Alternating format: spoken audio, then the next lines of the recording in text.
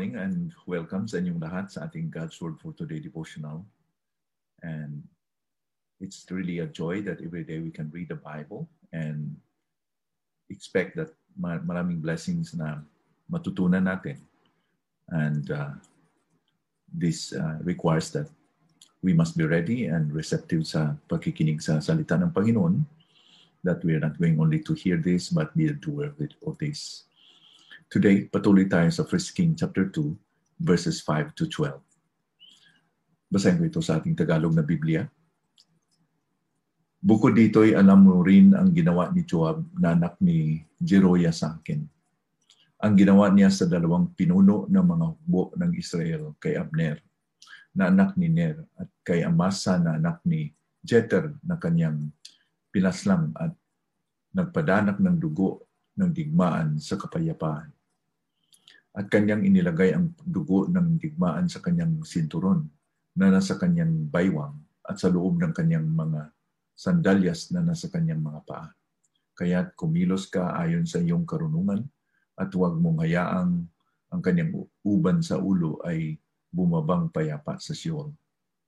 Ngunit pagpakitaan mo ng kagandahang loob ang mga anak ni Barzillai na Gileadita, at maging kabilang sila sa kumakain sa inyong hapag, sapagkat gayon sila naging tapat sa akin nang ako'y tumakas kay Absalom na iyong kapatid. Nasa iyo rin si Shimei na anak ni Gera na Benjaminita na taga Bahurim na lumait sa akin ng matindi ng araw na ako'y pumaroon sa Mahanim. Ngunit nang lumusong siya upang salubungin ako sa Jordan, ay isinumpa ko sa kanya sa Panginoon na sinasabi, hindi kita papatayin ng tabak.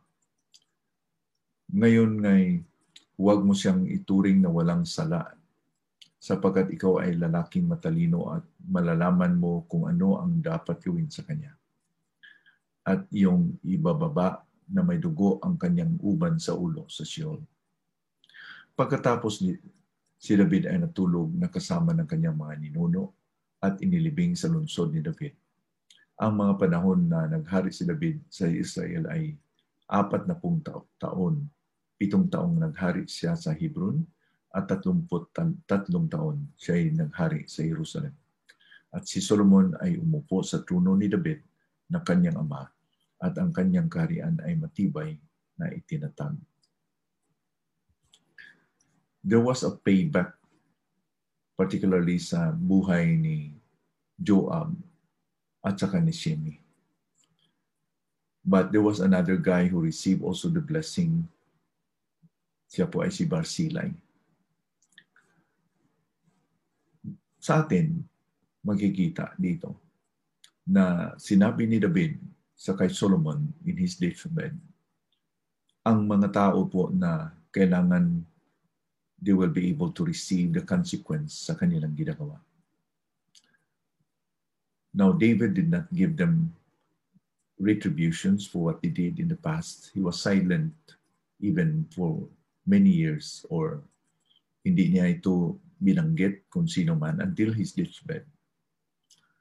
But hindi ibig sabihin that that when he was silent about this, that the past was forgotten by David. Hindi po nalimutan niya.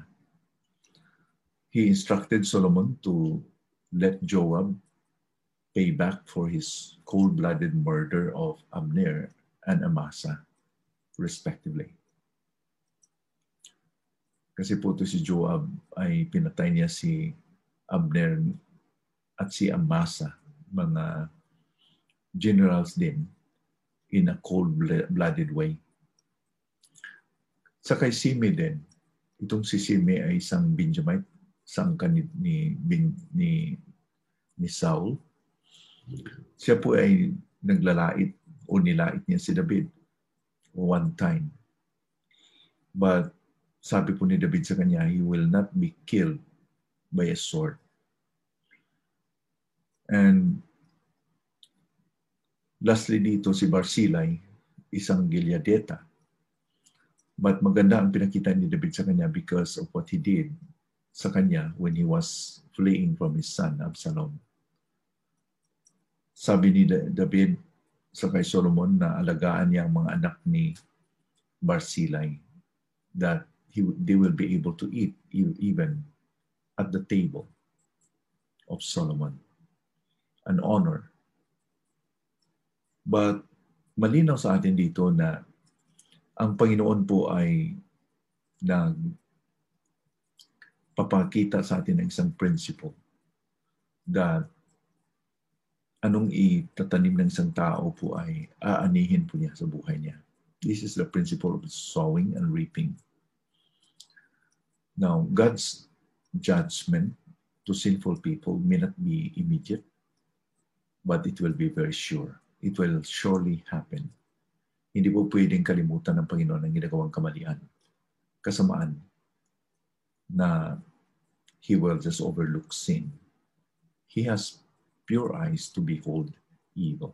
Sabi po ng Habakkuk chapter 1 verse 3. Kaya nga sa Numbers 32 verse 23, sinabi ni Moses dito, be sure your sin will find you out. There will be a time of payback sa kasalanan na ginawa ng isang tao.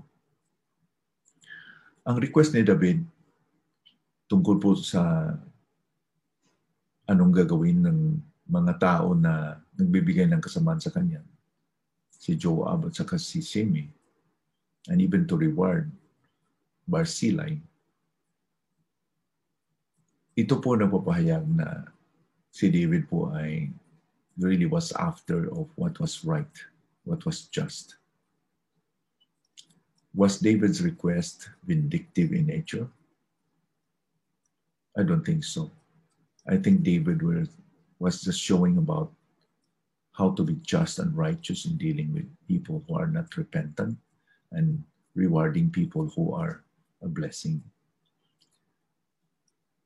Itong sowing and reaping principle ay ini-express po ni Pablo sa Galatians chapter 6 verse 7 to 8. Do not be deceived, God is not mocked, for whatever one sows, that will he also reap. For the one who sows his own flesh will from the flesh reap corruption, but the one who sows to the Spirit will from the Spirit reap eternal life. Hindi naman parusahan si Joab at si Shimei because of nothing, but they were accountable for what they were doing in the past. Similarly, sa atin din ngayon, bilang mga Kristiyano, each of us will give account to our King someday. There is no escaping. Hindi po pwede tayo makaiwas sa panahon na yun. Sabi po sa 2 Corinthians chapter 5 verse 10, for we must all appear before the judgment seat of Christ, so that each one may receive what is due to what he has done in the body, whether good or evil. I hope that we will be conscious and aware about this truth, that this will drive us and motivate us to really mean business and be serious sa ating relasyon sa Panginoon, because haharap tayo sa judgment seat ng Panginoong Jesucristo. Now, maybe Joab and Shimei thought that when David will die, everything will be quitted. Mawala na lahat. Wala nang pananagutan sila sa ginawa nila. Ang kasabihan na the Lord's judgment is like a meal that is very slow, but it is very sure. Although it is slow, it is very sure to happen. Sana po sa umagang ito, hindi tayo katulad ni Joab at saka ni Shimei. Joab and Shimei were types of people who really did what was not supposed to be done, na ang kanilang buhay po ay kailangan po silang mananagot sa kanilang mga ginawang kasalanan. But let it be that we will be like Barzillai. Now, when the king needed help, when the king was in the wilderness, he was there to be a blessing to them. to David and his company. Let's be like Barzillai, that we will just show goodness to people who are in need, that we will just be hospitable and gracious and merciful sa mga tao po nangangailangan. Why should we be like Barzillai? Because sabi po ng Panginoon sa Hebrews chapter 6 verse 10, "For God is not unjust so as to overlook your work and the love that you have shown for His name in serving the saints, as you still do." Ang mga ginagawa nating kabutihan sa ating mga kapatiran, sa mga tao po na hindi makasukli sa ating ginagawang kabutihan. Sabi pa dito, God is not unjust. God will not forget. He will remember what we have done to the least and to the lost. Sana po, we always will think of how to be like Barzillai. There is a payback, folks. There is a time that we will be accountable and face the music. Ibig sabihin, hindi natin maiwasan ito. There will come a time someday that God will give an account to each one of us. And wala pong makaiwas dito. Sana po, hindi tayo naman na we will be acting like we are fearful, because hindi naman tayo dapat ma-motivate ng fear, but we should be motivated by love. We love Him because He first loved us, di ba?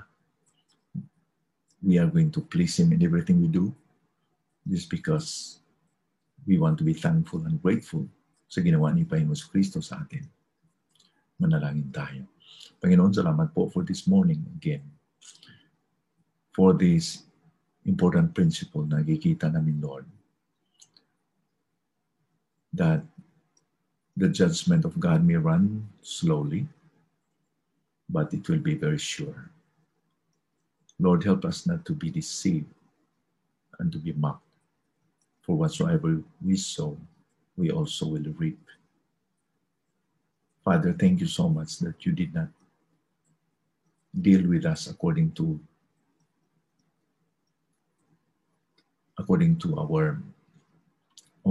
our sins, but according to your mercies. It is of your mercies that we are not consumed, Lord. It is of your mercies are abundant. Panginoon, help us not to abuse your mercies. Help us not to take this for granted. Help us that because we have received the greatest gift, the Lord Jesus Christ sacrificed at the cross, that we also will be watchful, that we will do everything in order to glorify you. May this truth will remain in our hearts, not only for today, but every day. In Jesus' name we pray. Amen.